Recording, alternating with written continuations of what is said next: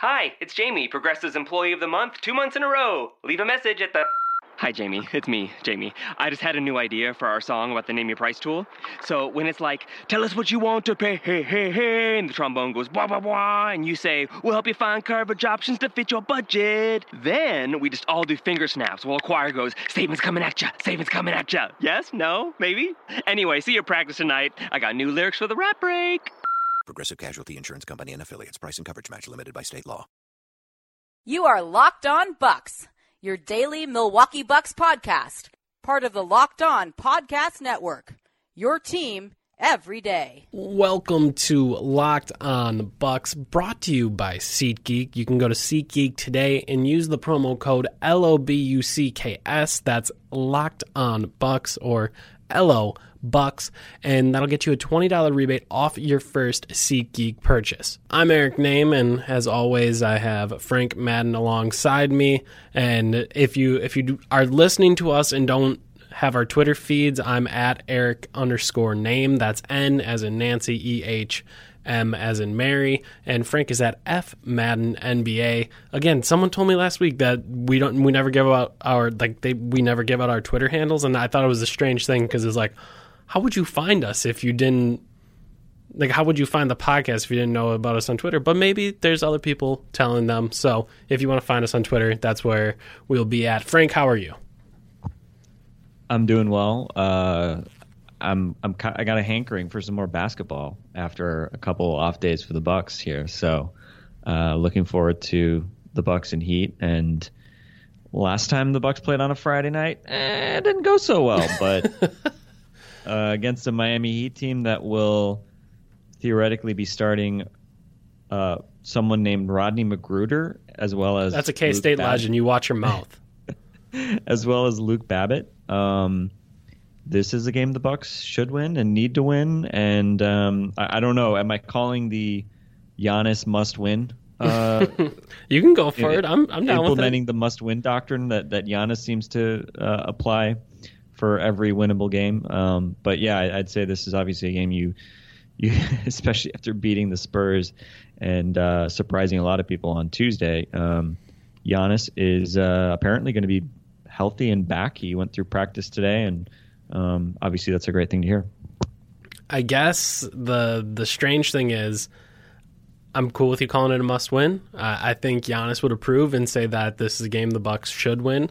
And it's just weird to think that this Heat team gave the Bucks their worst performance of the year. I think I'm pretty comfortable saying that. They lose 96-73 in the first matchup they had against the Heat this season, and it was bad. There's really no way around it. Thursday, November 17th. Was that a back-to-back? I'm trying to think if that was a back-to-back. Yes, it was a back-to-back. It was right after they lost to the Hawks in Atlanta. Yep, that was it. So back-to-back, but God, they played terrible. They looked absolutely awful in that game. Giannis, I think his worst game of the season, 14 points, 7 rebounds, 4 assists, 5 of 15 from the field. He only goes to the free throw line 5 times. He's 0 of 2 from 3. He's a minus 20. Was not a good night for Giannis. And Jabari, even though he started off hot and had a cool highlight in that game, the little wraparound behind the back, Euro step dunk, 11 points for him, 8 rebounds, 2 assists, 5 of 20 from the field, 1 of 6 from the three-point line, and a minus 23. So I feel pretty confident saying that was the Bucks' worst game of the season. So though I want to say, you know what, they're going to go out and they're going to dominate a team that's starting Goran Dragic, Dion Waiters, Rodney McGruder, Luke Babbitt, and Hassan Whiteside, I would have thought they would have dominated the Heat the first time they played them. So is there something to that matchup, or was that just a bad night and we should expect much better this time around? Well, I think, first off, I mean, we can be a little clearer that it was the Bucks' worst half of the season, right? Because I think it was, I want to say tied, or the Bucks may have even been winning at half. And then the Bucks scored a whopping 25 points in the second half. Yeah, it was and so 48-48 at the half. Yeah. Yeah. So, first half, whatever, wasn't, phenomenal, but they were right there, and off a back-to-back in Atlanta where They were losing by a large amount, came back, and I think people may remember that was when it might have been the first time we really saw the Bucks go with that small ball lineup, helped get them back into the game with Mirza Teletovic. And an early season theme was the Bucks struggling on back-to-backs. They've had a little bit more luck of late with those, but that was certainly a very bad one. They had a very bad performance in Dallas on a back-to-back, but even though they didn't score points in that Dallas game, they at least went to overtime and played a little bit of defense. This game just got hideous in the second half. Yeah. So I would say definitely the Bucks' worst half of the season. And looking at this roster, I mean, losing Chris Bosh sort of before the season even started, that obviously Charlotte changed the fundamental. But I would say looking at them now, they've lost Justice Winslow. Josh Richardson is out right now. This is a team that has some interesting young pieces, but doesn't really have any young stars, and obviously with Goran Dragic and Hassan Whiteside as their theoretical remaining centerpieces, this is a team at 11-29 that seems ripe for the lottery. And I don't know why you'd hang on to Goran Dragic if you can get first round picks / young players for him at this point.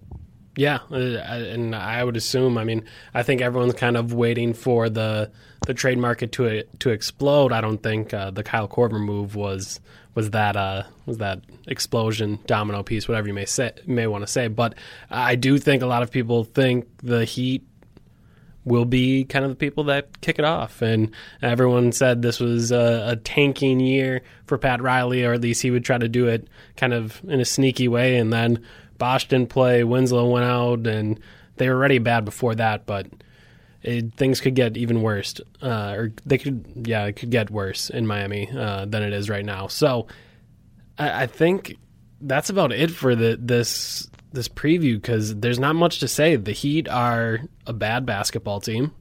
Offensive rating of 29. Their defensive rating is 13th. So the Bucks may have to work a little bit. And like you said, I think before we started recording, Dion Waiters, oddly enough, gave Giannis a lot of trouble in that first meeting. So you would hope that isn't the same case here, but it's not a very good basketball team. So this is a team the Bucks should beat, and I guess that might be a bit of a statement for them that they're kind of through messing around with crummy teams, and they're not going to play down to their competition. They're just going to take care of business, and we'll see if they do that on Friday. And you can see if they do that on Friday by going to our good friends at SeatGeek, and you can check out all of the tickets they have. Frank, what does the bowl look like? Am I seeing a lot of green dots, the big, large green dots that would tell me about a great deal? Or am I seeing some red dots, some orange dots, some yellow dots? What do you got? I would say not as many green dots as you would expect for a team against, playing against a bad opponent. It looks like it's that Giannis bobble, baby. First 5,000. It's the Giannis bobble, baby. Looks like you can get in the upper deck for $20 or so. Lower bowl, a bit more expensive, especially like if you're trying to get to dead center mid court. There's don't appear to be any good deals there, but other green sort of around the bowl. So if you're willing to go into the end zones, seems like some good deals to be had. And we'll see. They had a big crowd for the Knicks game a week ago. Didn't go the way we hoped. We'll see against a lesser Heat team, unless the Heat bandwagon fans just didn't realize that LeBron left. There are probably still a few of those around. You'll have to keep an eye out for how many. If they pull out the bandwagon cam for Heat fans, that would be the most depressing thing I've ever seen. If there was actually a guy in a LeBron jersey at the BC and they threw the bandwagon cam out, I'd probably go give the guy a hug. That's just tough sledding. Shout out to any Heat fan still wearing a LeBron jersey. That's If you're going to watch the Heat at 11-29 with a mash unit of guys play in Milwaukee, then I'm sorry that I questioned your fandom back during the LeBron days, because you're clearly a diehard.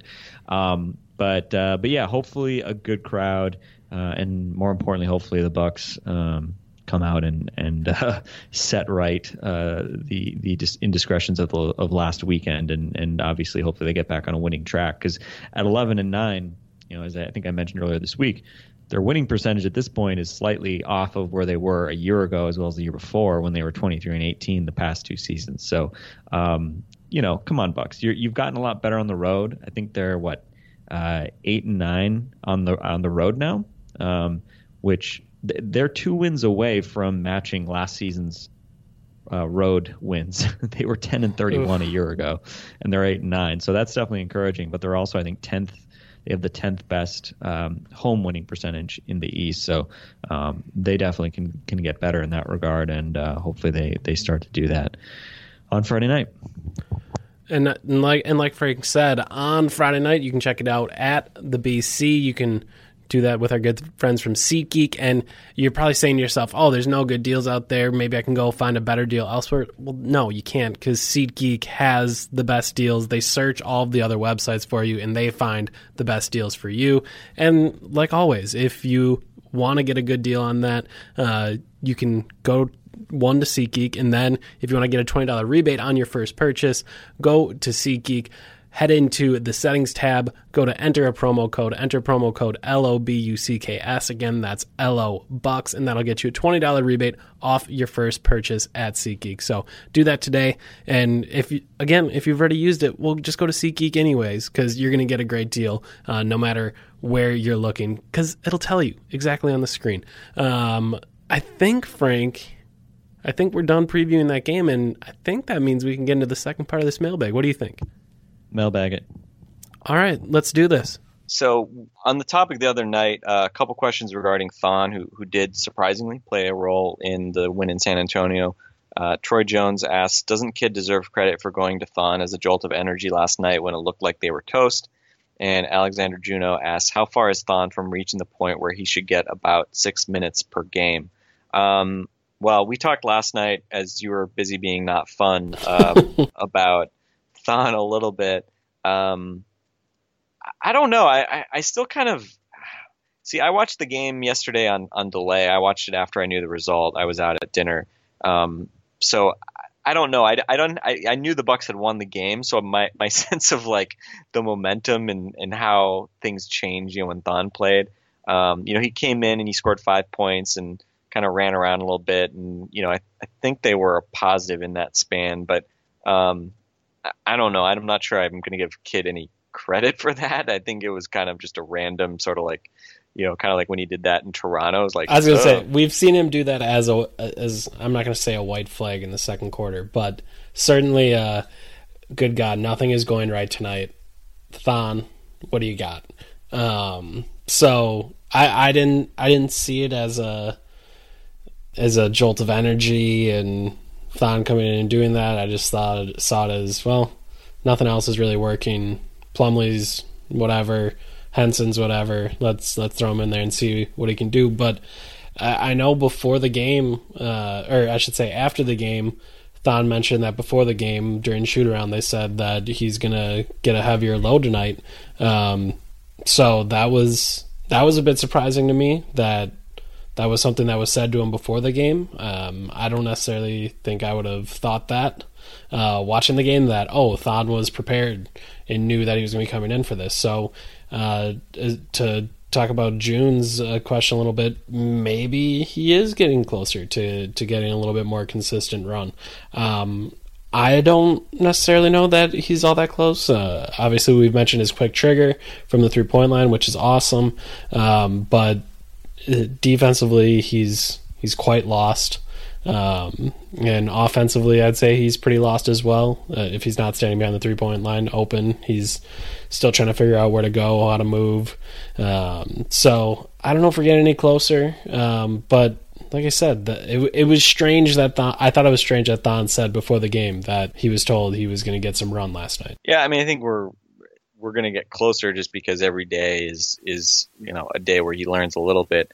But I think again he's playing power forward, and the Bucks have a lot of guys who have a claim on power forward minutes, including Michael Beasley, as well as Mirza Teletovic, who's kind of been more meh for a little while now. But when you start with Giannis and Jabari playing those positions, it doesn't leave that much extra time to play power forward. So I don't know. I mean, 6 minutes is kind of a weird it's kind of hard. I mean, you don't normally see guys get regular rotation minutes for 6 minutes. Typically, I think you're closer to like 10 minutes. You get like a 5-minute run maybe in both halves or something like that. I mean, finding just 6 minutes every game is a pretty kind of random number. And I think most coaches probably prefer to do something a bit more consistent and let a guy get into a flow a little bit. But yeah, who knows? I mean, I think it's still similar. I think we need to see a trade or injuries to some of the big guys if we're going to expect to see Thon with any more regularity. But again, it's always good to see him kind of come in and be able to even if he looks frantic and lost or whatever, the mere fact that he can come in and do anything and not be afraid of the moment. I mean, that is certainly a positive. Next up, looking at some big picture kind of stuff related to the future of the team. Aaron Sontag asked, with future cap space being almost non-existent, is it a good/bad idea to lock up guys like Monroe, Snell, or even Bees? I believe he's referring to Jesus Christ. Jesus Christ superstar, yes. Yeah, exactly. I mean, we've talked a bit about the Bucks cap situation. I mean, I think the long and short of it is, again, using the kind of current salary cap numbers that are out there, there's not going to be a lot of cap flexibility the next few years unless you really can shed some of the contracts the Bucks have, like the Plumlee, Henson, Delly, Teletovic, deals like that. And you probably need to shed 2 of them to really have anything more than the mid-level exception. But the upside is that even if you are over the cap, you do have the mid-level exception to work with, and that is becoming that will be a bigger number moving forward, and there will be probably fewer teams with cap space moving forward as opposed to the last couple of years. So it's a better tool sort of at teams' disposal. On the flip side, we'll see how the cap evolves. Hopefully it will go up more than expected because, the luxury tax and some of those things, I think, become concerns if you're trying to lock up all your guys and go out and spend, $9 million with the mid-level exception or wherever it ends up being. So I don't know. In the context of that, Eric, I mean, what's your thought? I mean, especially on Greg Monroe, I think when Ben Thompson was on with us a couple weeks ago, Ben mentioned that, he would be in favor of Monroe opting out or staying the extra year and then the Bucks trying to re-sign him for, whatever it is at that point. Probably not the same level he's at now, but maybe for, Plumlee type money or something like that for, 3 years maybe. As much as I love the way Greg Monroe is playing right now, as much as I've written about this being the best basketball he's ever played in his life, I do obviously notice that this is in a contract year of sorts.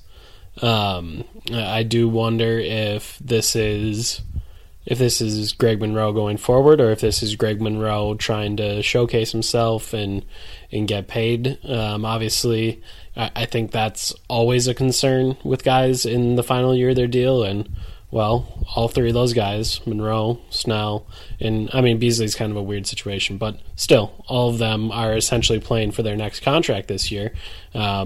That's a bit of an incentive for all of them. I'm not saying that they're not driven to be winners and be the best basketball players possible, just saying that is something that I'm very aware of. Monroe long term, oh wow, that's brutal. I guess if he's down to be the bench guy, if he's down for 25 minutes a night, because I don't think you want to cap out the talent that you may be able to receive. I know they are at the center position, or the talent that you may be able to acquire at the center position. I know the Bucks have kind of shot themselves in the foot on that one with those other 2 guys. But if he wants to be a bench guy, maybe I could see bringing him back. I don't know. It's just hard to see him being your other big-ish contract. Moving on to Snell or Beasley, could they sign both, Frank? So you'd have to put like Beasley on the mid-level and then Snell re-sign, and then maybe you could still find your way not to get way too close to the luxury tax, or what would the scenario be with those 2 guys? Well, I mean, you can't keep both of those guys paying them, close to, if it's $8-9 million a year. I mean, you're not going to keep both of those guys. I just don't think there are enough minutes, especially with presumably Chris Middleton coming back. So, and I apologize. There's some police activity going on here in downtown Dallas. I don't think they're after me if you can hear the sirens, but I think I think effectively you have to choose there because right now you're paying both those guys combined under $4 million. Yep. So you only have so much, dry powder from a financial perspective. And I think it'll be really interesting. We talked before the season about, not knowing what Tony Snell was going to do, what would be a good number for Tony Snell in terms of a contract. And I think at the time we thought like 6-7 million, like would you go 8 million at that point, not knowing how he was going to fit in? And I'm sure his agent will make the case that he's worth that kind of money because of his defense and, his shooting has come around a bit. He's at 34.5% from three.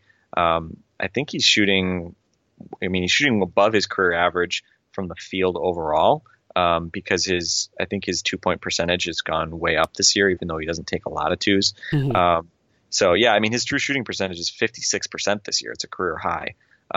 He doesn't really do much else other than play defense, but that's what the Bucks want. But bottom line, if you have Chris Middleton getting 33 to 35 minutes per game, you have Jabari Parker getting those minutes, you have Giannis getting those minutes. The amount of swingman minutes just is not that high. And I think, you have to be realistic. And, for me, I think you'd pick either Tony Snell or Michael Beasley. And, personally, I'd probably pick Snell just because he's more of a 2-3. And I think you need that more than a 3-4 like Beasley, especially with Teletovic around. I 100% agree, Frank. Snell would be the one I would choose between the two. If you can get Beasley for, again, Beasley is a guy who could be available for $2 million, right? Yeah.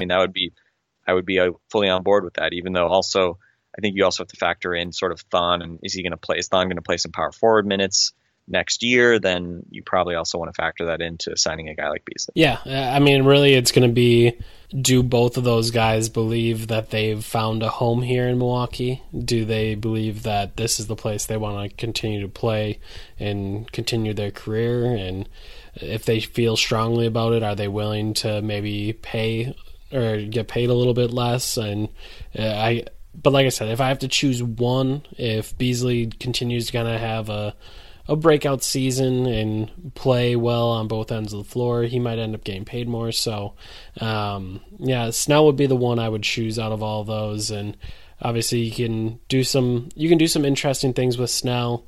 And I guess with Beasley, If Middleton was around, Beasley isn't really necessary. Like he's a flawed creator in a year that you need more creators because Chris Middleton is gone. And once Chris Middleton comes back, you don't really need those creation skills as much. So Beasley can probably move on. As sad as that makes me to say now that Bees has found a home and you're calling him Beezus Christ and everyone loves him. But yeah, he would probably need to move on.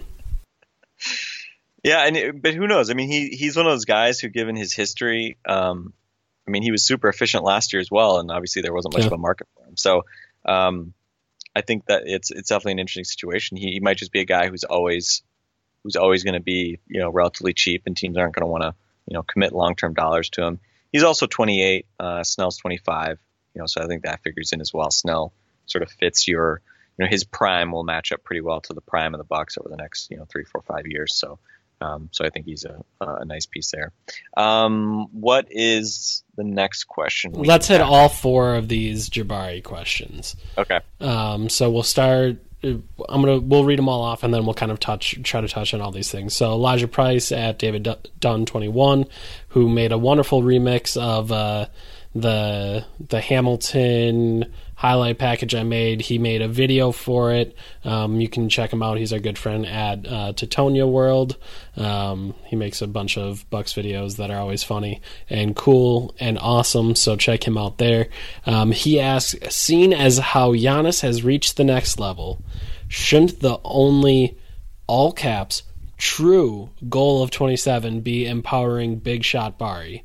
The next one from Jabari's journal: can Jabari be the second best player on a championship team?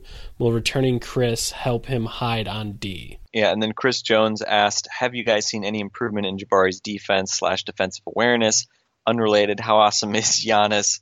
And Trent Mills asks, on this season's form, who is Jabari's most accurate comp? I don't know. Pick one of those angles, Eric, and give me your thoughts. Let's start with Elijah Price's question. Seeing as how Giannis has reached next level, shouldn't the only true goal of 2017 be empowering Big Shot Bari? Well, no. I think Giannis has jumped over him, and like you said, and like the question posits, he's reached the next level. But I don't truly believe he's reached the next level until the clutch situation gets figured out. And maybe that means you do need to empower Jabari more and get him more involved in the fourth quarter, and maybe that helps the team as a whole. So maybe the question, or maybe the answer there is yes, but I think you want to see the team figure out the clutch situation, and I think Giannis would be the guy who you want to see the ball in his hands a lot of the time, and Jabari too. But I guess I don't have a great answer for that. The only true goal is it's a loaded question in some sort, but the clutch situation is what I want to figure out. So if that means Jabari needs to get more touches, that's great. If that means Giannis needs to continue to work through what he's doing and not take step back jumpers against Ron Baker, okay, then get Giannis the touches. But I don't think it should be prioritized that Jabari needs to get shots and Jabari should be leading the team in points and stuff like that. They're going to have to play together, so let's figure out how they're going to play together. Yeah, I think for me with Jabari, as much as Giannis sort of has arrived, I want Giannis to keep getting better. Maybe I'm being greedy, but he's 22. I want to keep sort of banging on the ceiling to see how high Giannis can go, and pushing that even further. And if I think with Middleton, they won't need him to score as much probably, but screw it. If he can add a 3-point shot, can he be a 25, 26 point per game scorer? Yeah. I don't know. Maybe, especially if he plays more minutes. He hasn't played tons of minutes thus far this season, and for like a star type player. So I think it'll be interesting to kind of watch going forward. But yeah, Jabari is obviously the other guy, and we'll see. He's got, I think a bigger leap that, hopefully he can still take. I think, fundamentally his ceiling, especially defensively, just isn't at the point where Giannis is, obviously. But again, hopefully Jabari can become even more dynamic offensively. We've seen, especially as a 3-point shooter, up to 41% now. If we'd been told that, for the season, we all obviously would have been thrilled. So Jabari making really good progress as well. And I think on the question about his defense, I think he's gotten better defensively. I think the problem is consistency, and I think he just has some kind of fundamental innate challenges and problems with defensive awareness, and I think he also has some limitations, and we're spoiled with Giannis, but, he just can't, he's just never shown any ability to really be like he doesn't challenge shots at the rim, as much as he's really athletic and he's physically big. He's not that long, or not, above, he doesn't have above average length, and he just doesn't have that like instinct that like kind of, he has quick hops on the offensive side, but it just doesn't manifest itself on the defensive side. However, I will say, I think his lateral quickness and ability to keep smaller players in front of him for 2, 3, 4 second periods has made him much more valuable defensively, and the fact that they've been able to hide him on the ball with a fair bit of regularity is definitely a big positive for him. I think from a defensive rebounding, obviously would be nice if he could improve there. He's still pretty underwhelming there, although I think part of that is also because he's defensively a small forward at this point. Yeah. And if you're a small forward, the bar for rebounding is lower, and Giannis obviously rebounds like a power forward at this point. So So that's certainly part of it as well. I think the Bucks have really I think last year they were more experimenting with it, where it was, okay, let's put Jabari on the best player on the other team. And I mean, that would lead to big nights from the other team's best player. And I think this year Jabari has continued to kind of improve on ball, and the Bucks aren't experimenting with that idea anymore. It's, all right, Jabari, you get the best player on the floor that's in your size range. Like, they're not going to put him on a point guard, and they're probably not going to put him in a power like against power forward. But if it's a wing, like any playmaking wing, that's your guy, Jabari. And I think to an extent he's embraced that, and I do think on ball his effort has been better this year, and I think that helps out quite a bit. That one, the Bucks have embraced it, and two, Jabari has embraced that.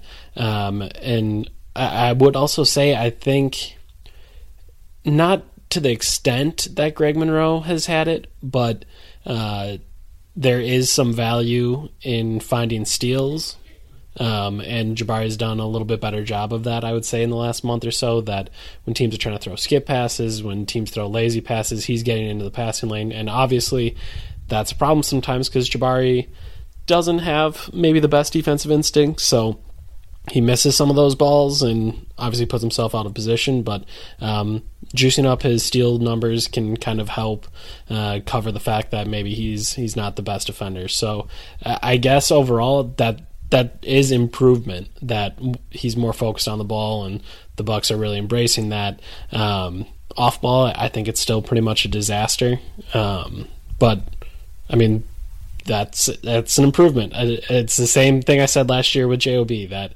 if you're going from terrible to slightly less terrible, it's still an improvement. And I don't even think it's that bad for Jabari. I think he has really kind of found a way to try to work hard and do a nice job on ball, and that has really helped him out. As far as a comp for Jabari, I hate making comps. I'm really bad at it. What are the two go-tos, Mallow and Paul Pierce? Sure, he's Mallow mixed with Paul Pierce. I don't know. I'm bad at it. Do you have anything good there? I mean, I'll just say this. I think the upside is that if you look at his production in his age 21 season relative to guys like those guys, I mean, I think Paul Pierce was either a rookie or maybe even still in college when he was 21. But if you look at what he's, the level he's producing at given his age, and compare that to guys like Carmelo, guys like Big Dog, who we heard comparisons to in Milwaukee. He is, he's right there, or even better than a lot of those guys. Carmelo didn't have anywhere close to this type of 3-point shot when he was this age, right? Yeah. And I'm not sure. I'm just going to check a quick peek. I don't know if Carmelo's ever shot over 41% from 3-point range in a season.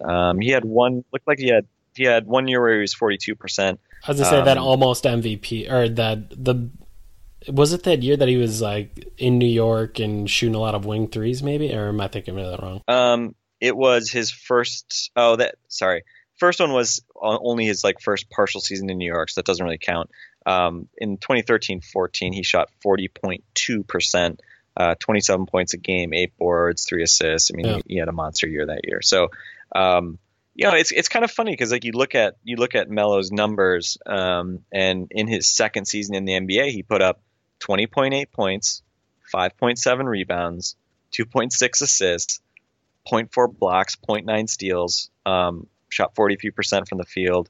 You get the idea. I mean, Jabari's kind of raw stats are basically right there, but his efficiency numbers are better. His true shooting is way higher. I think you can say he's a better player than in his third year now. You can maybe give him credit for the injury year. I would say Jabari is better as a third year player than Carmelo was as a second year player.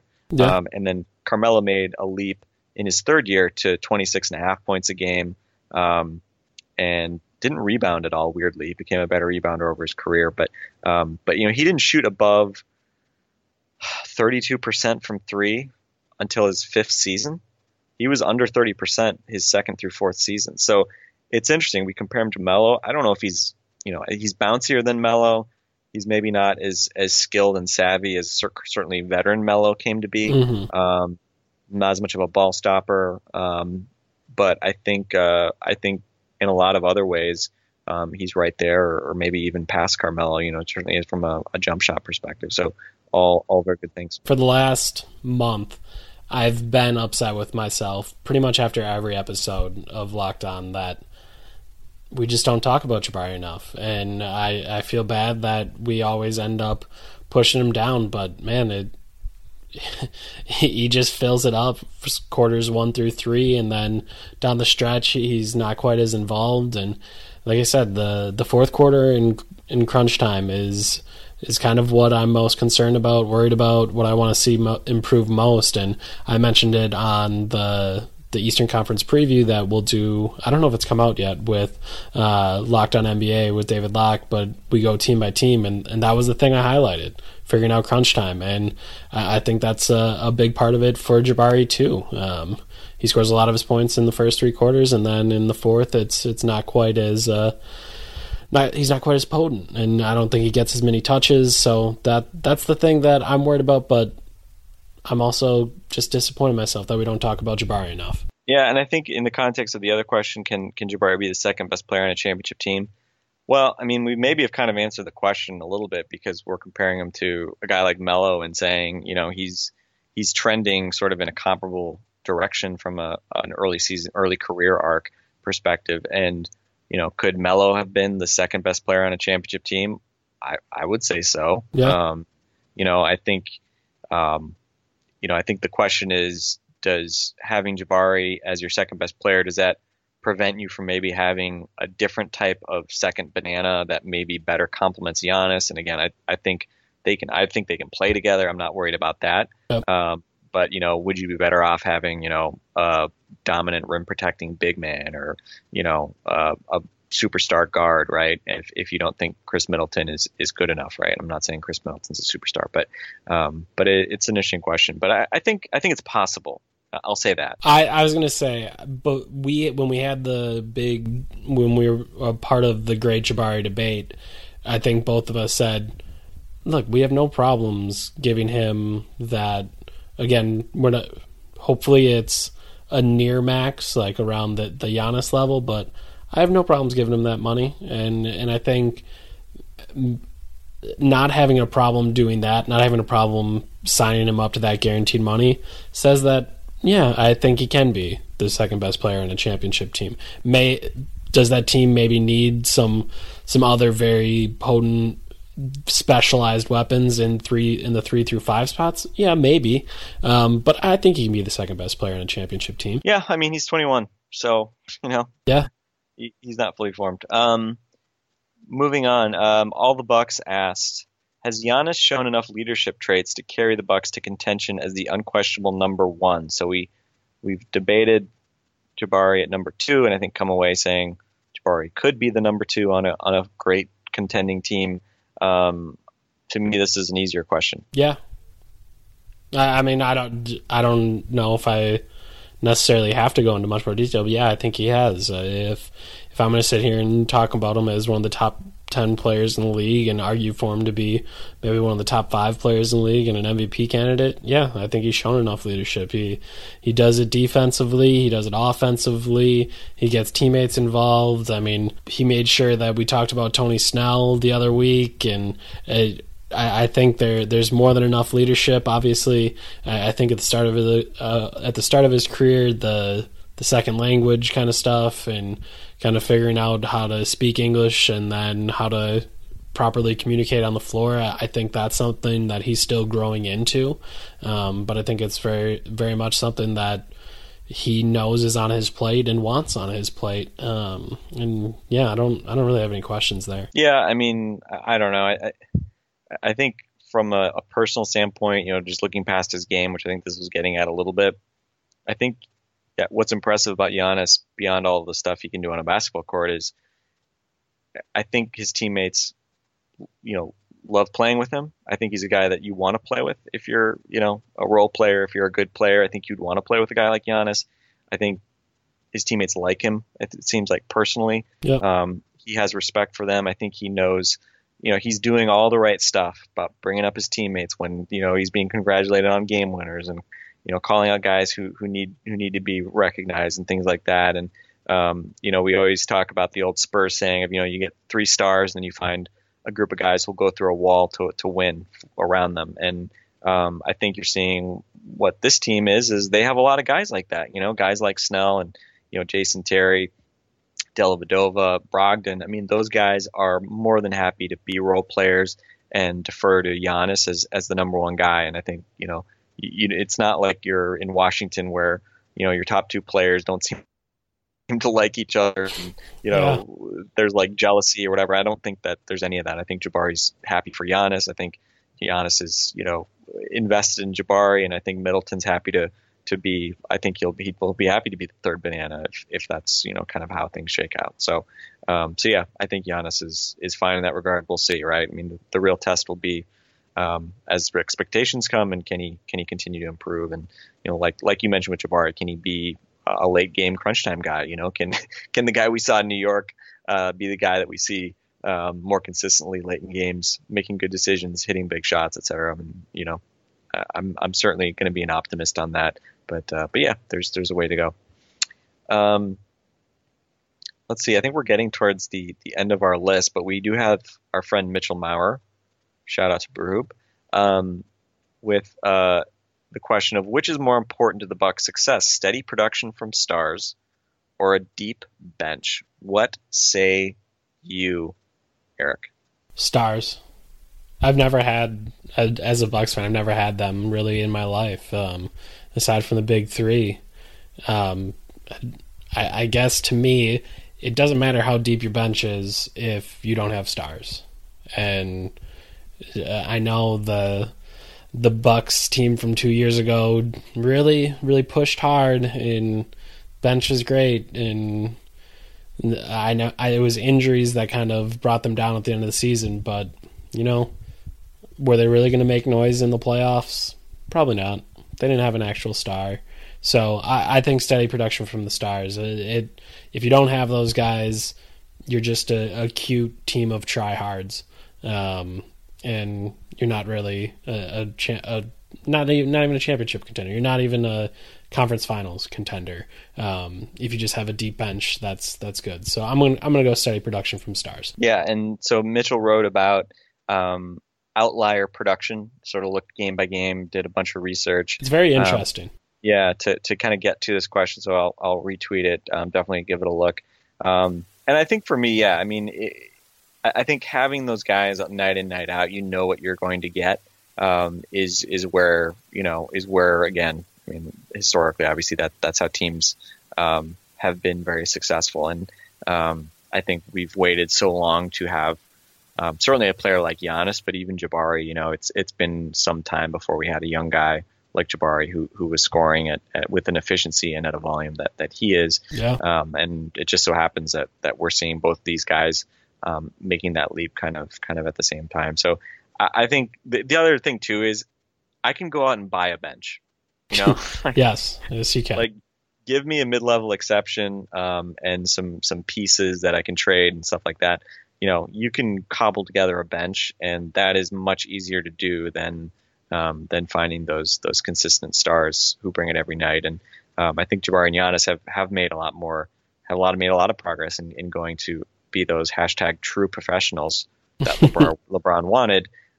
Especially Giannis. Ironically, of course, he has the goose egg when he's sick against the Spurs. But before that, I mean, remarkable consistency, especially as a scorer. But also, I mean, few guys do as many things as he does on a night-to-night basis. Arguably, no one does as more on a night-to-night basis than Giannis has this year. So I think that's definitely a positive thing there. Last one from Adam 95.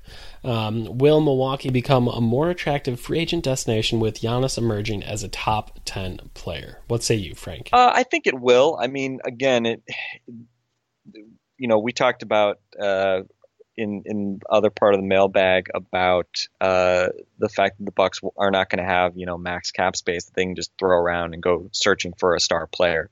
So I don't think it's even in play to make that kind of move. But can you use that mid-level exception guy, slot to go after a veteran who's maybe more of a good role player rotation guy? I think that's the kind of guy that not only financially do you have the flexibility to go after, but I think you also have a structure in place with two, hopefully rising stars here that will continue to get better.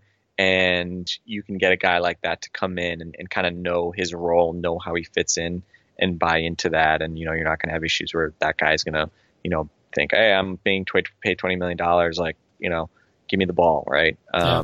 So I think they can attract that kind of talent. I think certainly the team's generating a lot of positive buzz. And, again, it all starts with having those stars that you can build around and having role players who right now are embracing, I think, those roles and playing well around them. And obviously, the intangible stuff with, I don't know if it's intangible. There is a physical arena being built as we speak that will open in the next couple of years. So that's really exciting. Maybe that's a tiebreaker, but ultimately I think it all starts with building that, the winning culture and having star players that are team players that play the right way, all of the cliches that you can imagine, the Jason Kidd press conference cliches. But I do think that, the core of this team is shaping up to be, I think, a team that other guys would want to play with, and that, you could sell guys on joining. Yeah, I would agree. I think, again, I don't necessarily know that you need to become a destination because, like we've talked about with the Bucks cap, you're going to have Giannis. Are you going to have Giannis just below a max? You're going to have Jabari just below a max or at a max. You're going to have Chris already on his deal. It's not a destination in that, can the Bucks get the third max star in here? But I don't necessarily know that's a bad thing. They probably are going to be looking more for the guys that you were talking about, and I think a place like this becomes way more attractive for you on shorter deals. You can come in, play with Giannis for a year or two, and then go get paid, because you know what? Giannis is going to make you look better on defense. Giannis is going to make you look better on offense, and everything's just going to be easy for you if you're playing with, if Middleton gets back, three guys that can create for themselves in Giannis, Middleton, Jabari, and can create for others.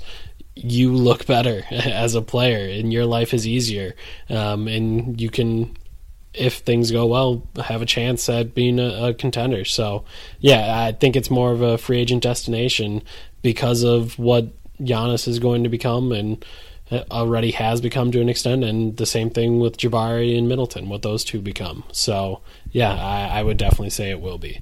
I think, Frank, I don't know how we did it, but I do think we hit all of our questions. Unfortunately, I can tell you right now, this is the second part of our mailbag because we definitely talked long enough that this is going to be a 2-day thing, but that's fine. The Bucks will play the Miami Heat tonight in Milwaukee because this is going to be on Friday. I believe it's Giannis bobblehead night on Friday against the Heat, which if you want a Giannis bobblehead, go out and head to the game and get one, and you can do so with our friends at SeatGeek. You can use our promo code LOBUCKS to get tickets on SeatGeek and go get your Giannis bobblehead and then get yourself a $20 rebate on your first SeatGeek purchase. So that's going to be it for the mailbag. That was Frank Madden. I'm Eric Name. This has been Locked On Bucks. We will talk to you on Monday. Napa know-how. It takes a lot to get excited about a bag, but most bags can't save you 20% on auto parts. That's 20% off headlamps, 20% off oil filters, 20% off virtually anything you can fit inside the 99-cent Napa reusable bag. So tell your buddies, there's a bag they just have to check out. Quality parts, helpful people. That's Napa know-how. Napa know-how. At participating Napa Auto Parts stores while supplies last. Minimum 3 items. Exclusions apply. Offer ends 10/31/17.